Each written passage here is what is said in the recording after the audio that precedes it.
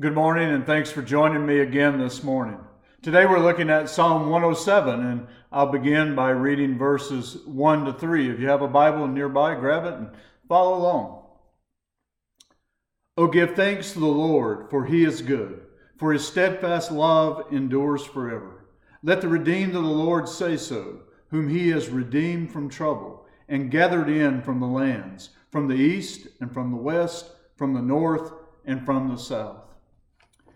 Well, Psalm 107 begins with a call to worship for all the redeemed of the Lord to give thanks to the Lord. It's a call to declare God good, for he has redeemed us from our trouble. God has redeemed and gathered in people from all over the world. Verse 3, from the east and from the west, from the north and from the south. And Jesus basically repeats these words when he says in Luke 13:29 that people will come from east and west and from north and south and recline at table in the kingdom of God. You see, Psalm 107 points ahead to our redemption in Christ. And I like the way John MacArthur outlines this text. He suggests that in Psalm 107 we have four portraits of those who have been redeemed from their sins. Let me just highlight each of these portraits. First portrait is found in verses 4 to 9, and there we learn that we are like lost people being found. Let me read verses 4 to 5. Some wandered in desert wastes, finding no way to a city to dwell in, hungry and thirsty. Their soul fainted within them. And then verses 10 to 16 highlight how we're like people locked away in prison, being set free. Verses 10 to 11. Some sat in darkness and in the shadow of death, prisoners in affliction and in irons, for they had rebelled against the words of God and spurned the counsel of the Most High. And then verses 17 to 20 says that we're like people languishing in sickness, being healed. Verses 17 to 18. Some were fools through their sinful ways, and because of their iniquities suffered affliction. They loathed any kind of food, and they drew near to the gates of death. And then finally, verses 23 to 32, we are also like sailors in a storm at sea, being led to a safe harbor. Verse 23, some went down to the sea in ships, doing business on the great waters. But in verse 26, they mounted up to heaven. They went down to the depths. Their courage melted away in their evil plight.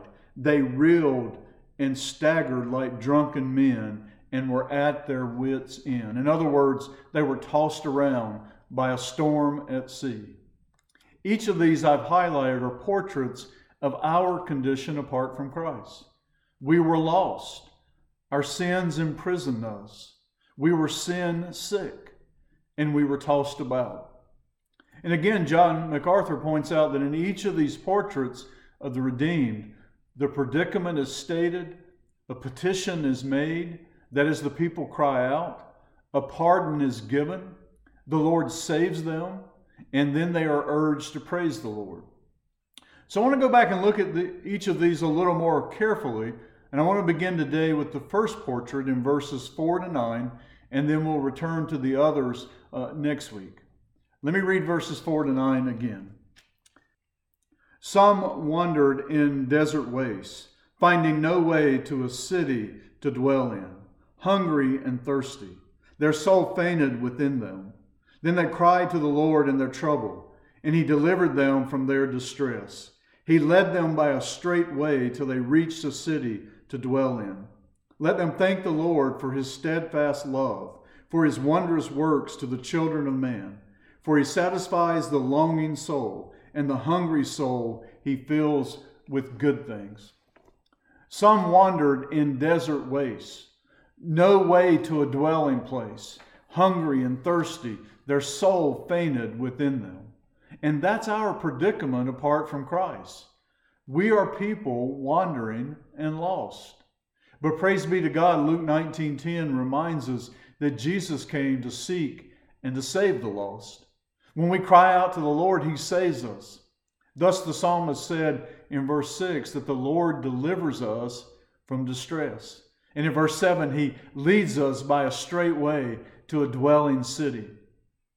You know, Revelation 21 describes the vision John had of a new Jerusalem, where he says the dwelling place of God will be with mankind, that he will dwell with us, and we will be his people.